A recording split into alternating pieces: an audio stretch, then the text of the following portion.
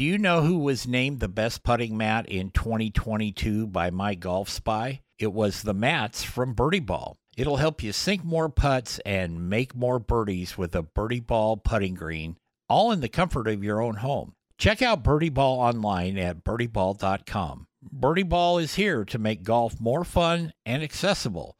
Find out more at birdieball.com. Welcome to Grilling at the Green After Hours, the conversation that took place after the show ended. Hi, everybody. It's JT, and this is a special version of Grilling at the Green. Grilling at the Green is brought to you in part by Painted Hills Natural Beef. Beef you can be proud to serve your family and friends. That's Painted Hills Natural Beef. Hey, everybody. Welcome back to the guys who are coughing and sniffing today, Keith Jarvis and myself. You're just getting over COVID, aren't you? Yeah. Yeah. That's tough. I just have my second time. I had it right after COVID went away. Nobody in our house got it until the very end, and I was the last person to get it. And my girlfriend ended up giving it to me, and I was sick for a month. I mean, bad. And then I hadn't had it since the very end of COVID until just last week. So. You know, I think my wife and I actually had it, an undocumented case, about a month before the whole country went batshit crazy over it. Okay. And I can say that because this is after hours, so it doesn't get on the radio, so nobody's going to yell at me. But the point is, we were feeling just and tired. And I'd do a show and then I'd have to go lay down or get in a chair for an hour just because I was exhausted and never felt good, never got a high fever or anything, just like that. And then all of a sudden, that was like in December, and all of a sudden in January, they came up with, COVID, and here we are. So I don't know. Anyway, you want to do some after hours tough questions? Of course. Okay, here we go. What's one mistake from your past that you would like to erase, and why? Oh, man. One mistake from my past that I could just wipe out.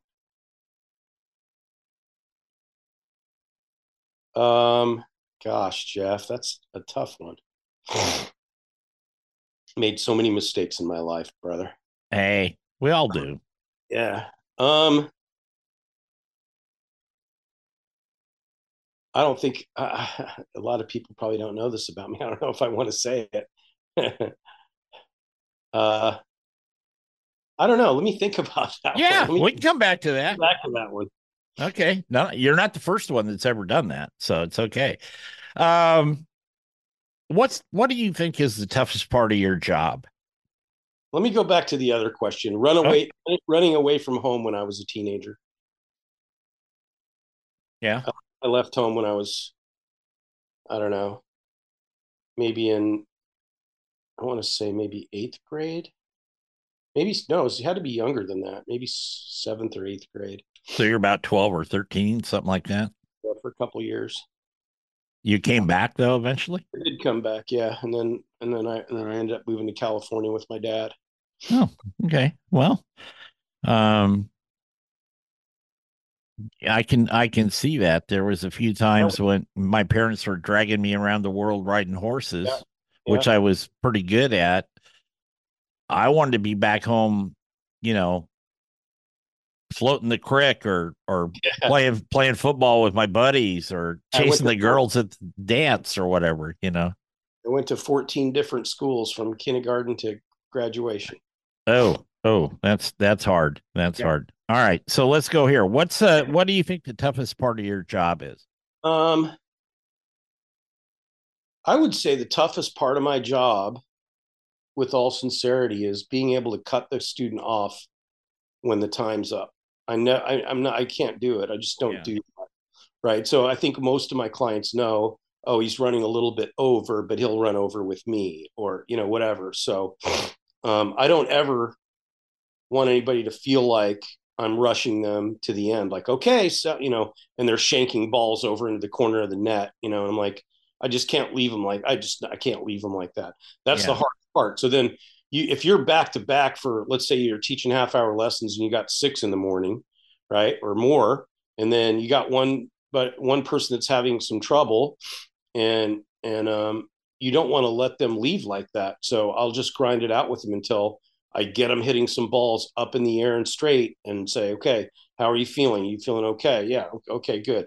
But I could end up being 10 or 15 minutes late while I've got a student waiting there. Right. And they know what I'm doing. Right. And they know that I've spent, almost everybody knows that I'll go the extra mile. Sure. It's the old under promise and over deliver thing, I guess. Right. I Right. mean, but that can be hard when you're knocking out 12 lessons a day, right? You get Yeah. behind, and then you got your lunch break, and you're trying to get some food and relax for an hour, and then you got to make up the, Make up 15 the time. minutes. Yeah. Yeah, you get behind there, and makes it tough. That's the toughest part of my job, is staying on that time frame. And I'm pretty good. I'm pretty good at it, but I just can't let somebody walk away without a smile on their face. You were talking about an hour being too long, and that when I used to teach people to ride, and I didn't really ever teach right from the beginning. They had to have a certain level of competency when they came to me, because I didn't have I had plenty of opportunities to do that, and they were all lovely people, but I just didn't have the time.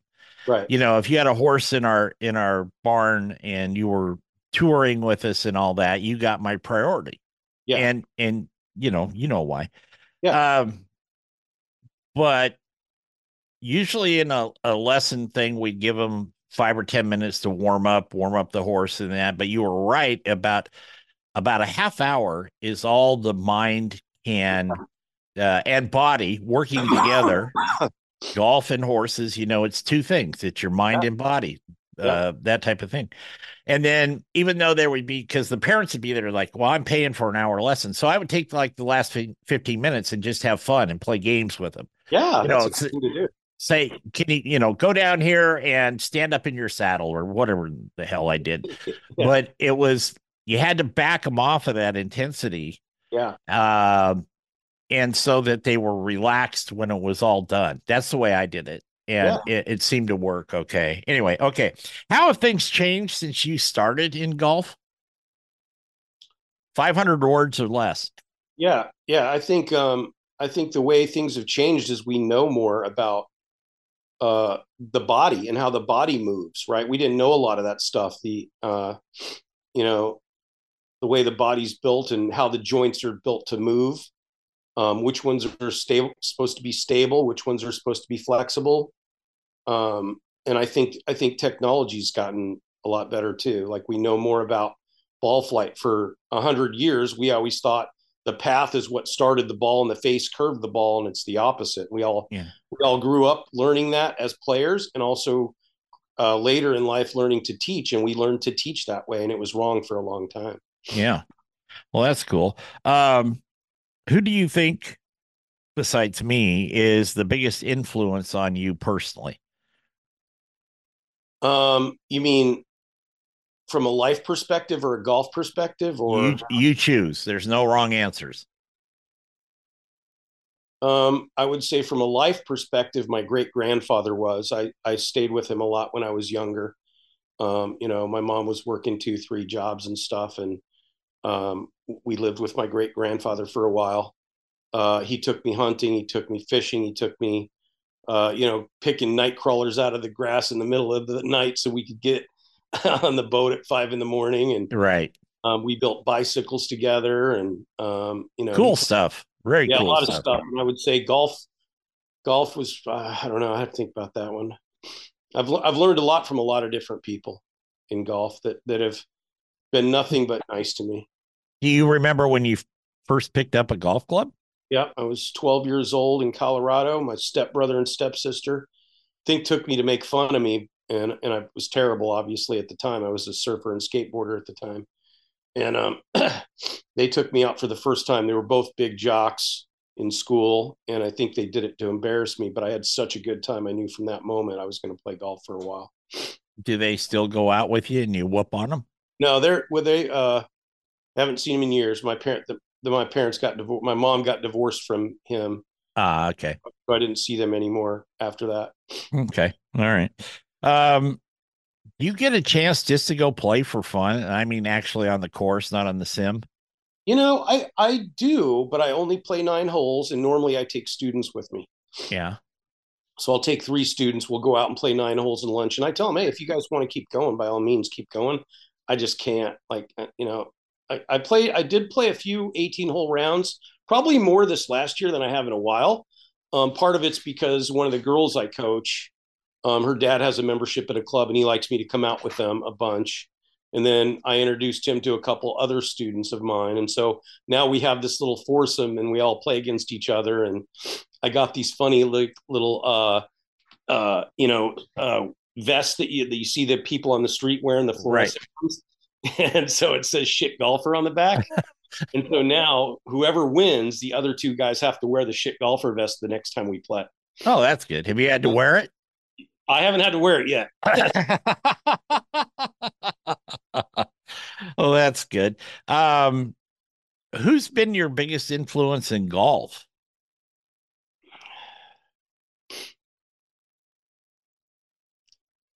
You know, I don't think I would ever have. I don't know if I would have ever been as good as I've been in golf. I'm not very good anymore, but I used to be really good, and I think a lot of that came from um, Hank Haney when I was younger. Tim Kuzik. Tim Yeah. Kuzik used to work for Hank out at PGA West out in California.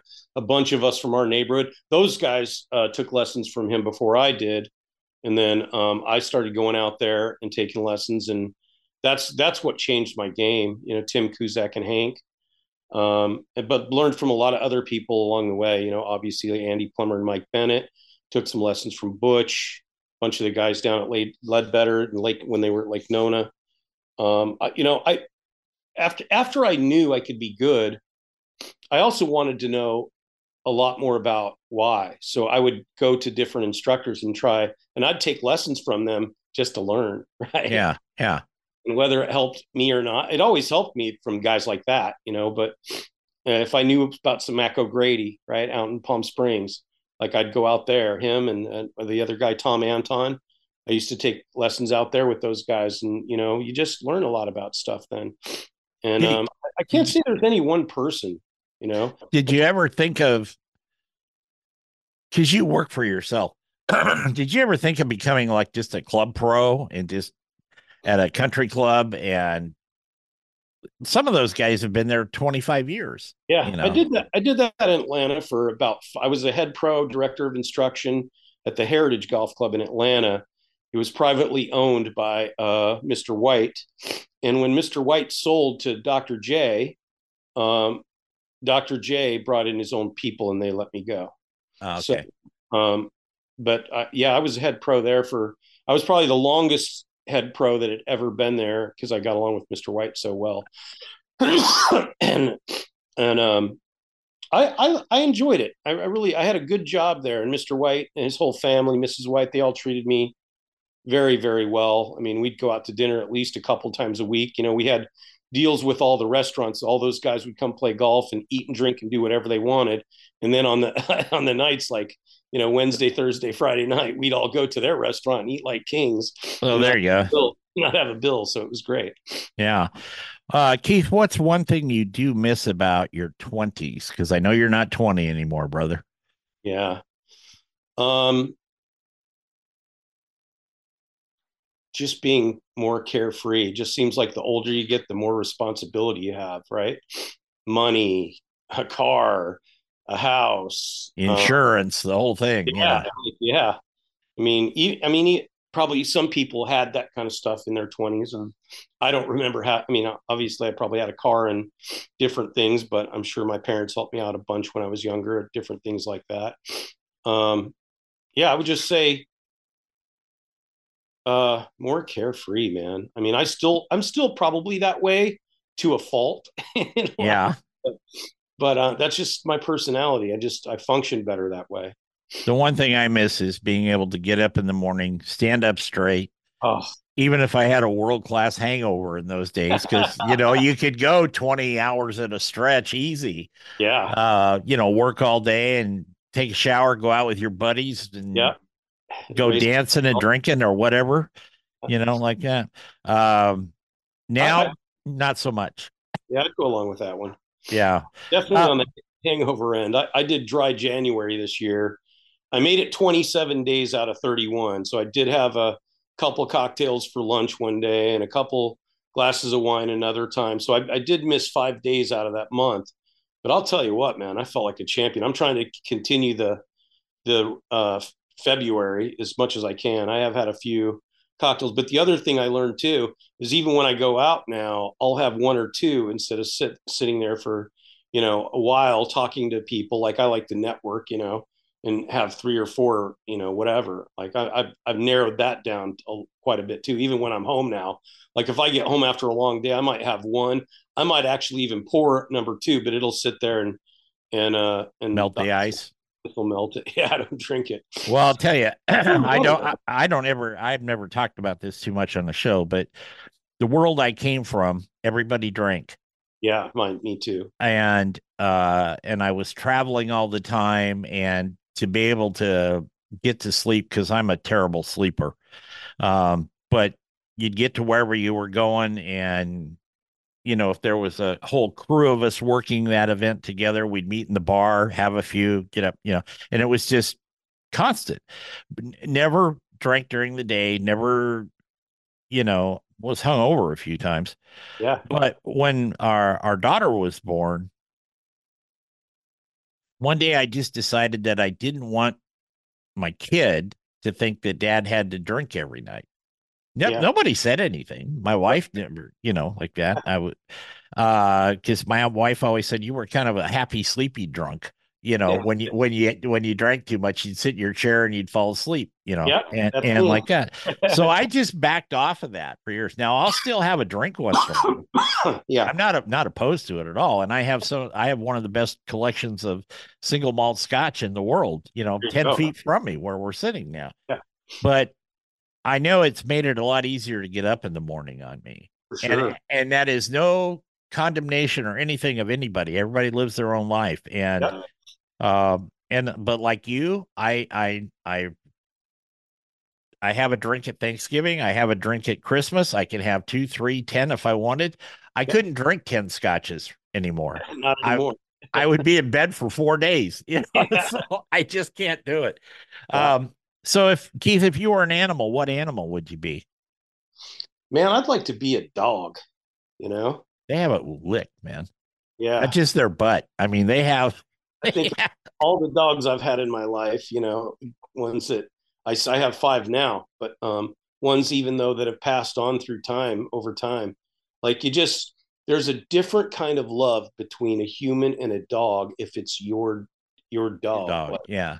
yeah, I mean, even like I go to the pet store and all the dogs that are running around with their other owners, they come up to me and they can smell my pants because they can smell the other animals on me. And I think there's just something about like, I don't know, I'd like to be a lab or I don't know. Yeah, a lab just seems like outdoorsy, kind of go jump in the lake and, Yep. Play. Always busy. yeah, Always busy. eat like a chow hound and Okay, let's get back to golf for a second. What would you, Keith Jarvis, suggest um, should be, could be, would be the biggest change made in pro golf and amateur golf, if there is any? Now we got the ball rollback thing, which I don't know. I think Uh, it's crap, but I won't comment too much on it. yeah, I don't look. My position on that, if anybody cares, is they're doing that for a group of people at the top of the Top PG. 1%, Yeah, and probably top those, 0.5%, honestly. yeah, and those guys are. You look at the guys that are playing on tour today versus the guys that were playing on tour 35 years ago. These guys are more fit. They go to Yeah, the gym 4 hours a day. They yeah, train. yeah, They're real athletes. Okay. And I think that's punishing them in a way yeah. for the work and time they've put in to try to get to where they're at. That's just my opinion. And as far as like amateur players like me, I need all the help I can get. Absolutely. If that ball will give me another 10 yards on a drive or a 7 iron, We need it. Why are you taking that away from me? I don't get that. But And I think going along with what you're saying is, I think, look, let's just say, just to put a name out there, let's say Bryson DeChambeau is the longest hitter on the tour. I don't know if he still is, but let's say he is, just to make an example. And then you've got Rory, and then you've got DJ. right. Those guys are still going to be the longest hitters on the tour, regardless of what you do to the ball. It's only going to hurt the guys that can't hit it, like the guys that hit it 250, 275. It's only going to hurt those guys. The Zach Johnson type guys. Yeah, right. Yeah. Look at Zach has 2 majors, right? He Yeah. did it. He's a good player, but you start taking that distance, like, and he's trained and worked hard to get that extra 10 yards. Right. Now you're going to roll it back, and all these guys, look at the Champions Tour guys. I mean, they're still hitting it quite a ways, right? And that's because they're good players. But you take some of those guys that are just barely on there and take that 10, 15, 20 yards away from them, they're not playing on the Champions Tour anymore. Yeah. These guys on the Corn Ferry aren't playing on the Corn Ferry anymore because they don't hit 300. I don't know. That's my opinion about it. Yeah, no, I agree with you. And I don't know. I know that, Nicholas was a big proponent of that and this and that. Yeah. I understand his thinking, but, instead of worrying about the distance on the courses, if they're designing new courses, make it tougher to get to the pin. You know what I mean? In my book, there's throw the rough up. Yeah. Right? Yeah. Just do that. Okay. Back to some rough on every course. Let's see what kind of scores you get out of that. Do you have a favorite sports writer, golf writer? I like who is it? The guy's write for Golfers Journal a lot. Is it Alan Shipnuck or? Yeah, Alan Shipnuck. Yeah. And they all collaborate a lot through what's it? Fire Pit Collective. Yeah. Those guys are great, I think. Yeah. And Tom Cone? See how many? Yeah. He's really good too. He writes some good stuff. Yeah. Tom's been on the show a few times. Alan's never been on the show, but Tom's been on the show because I just got my Golfers Journal yesterday. Yeah, from the Broken Tea Society, that type of thing. Yeah, I got to renew. Mine just expired. New episode yet. So a couple obvious ones, and we'll wrap this up. Yep. Are you more of a sweatshirt or a formal wear kind of guy? It depends on what I'm doing. Like if I'm just around the house or running around town doing a bunch of things, I'll throw on some jeans and a t-shirt or a sweatshirt if it's a little chilly. But if I'm going out to dinner, I might put on a pair of jeans without any holes in the knees and a nice button-up shirt. Sure. And a belt and some loafers. What do you want, Keith? What do you want to do when and if you ever retire? I want to move to Costa Rica and start a little fishing charter to take people out to catch fish and maybe teach some golf and teach some surfing. Oh, there you go. There you go. Living on the island. There's no guns over there. All there is a bunch of petty crime, people breaking into your, car. It's just I've been going there since college. It's just one of the best places I've ever been. Every time I go there, I say, I'm not going to go back. I'm not going to come back to the U.S. I'm going to stay there, but I always come back. But I always think about going there.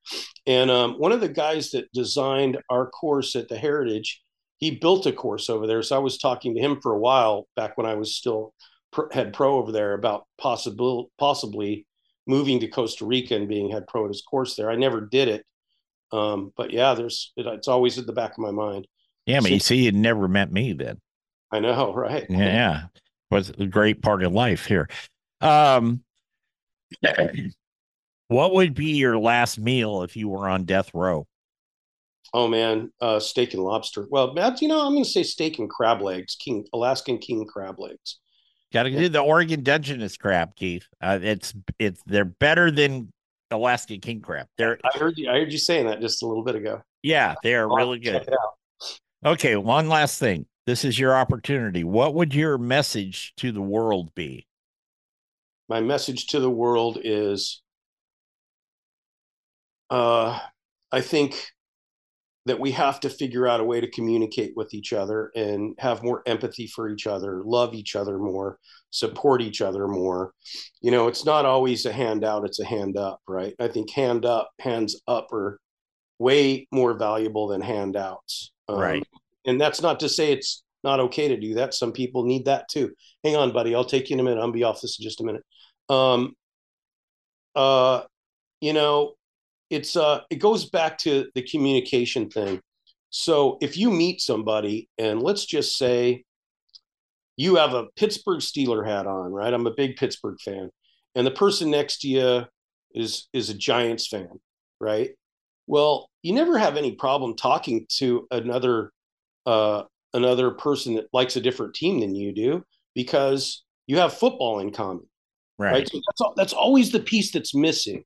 Like somebody, you start to talk to somebody and you don't get along with them at the beginning. Like Abraham Lincoln always said, I don't like that person, so I have to get to know them better, right? So I think sometimes when you have that communication problem, and I think it's hurting our country right now. I mean, I remember when my parents, we'd have barbecues, everybody would come over and have to the barbecue on both sides of the aisle. And I'm not just talking about politics, but in this particular case, like you can't go anywhere and support the past president. A lot of people don't like the current president.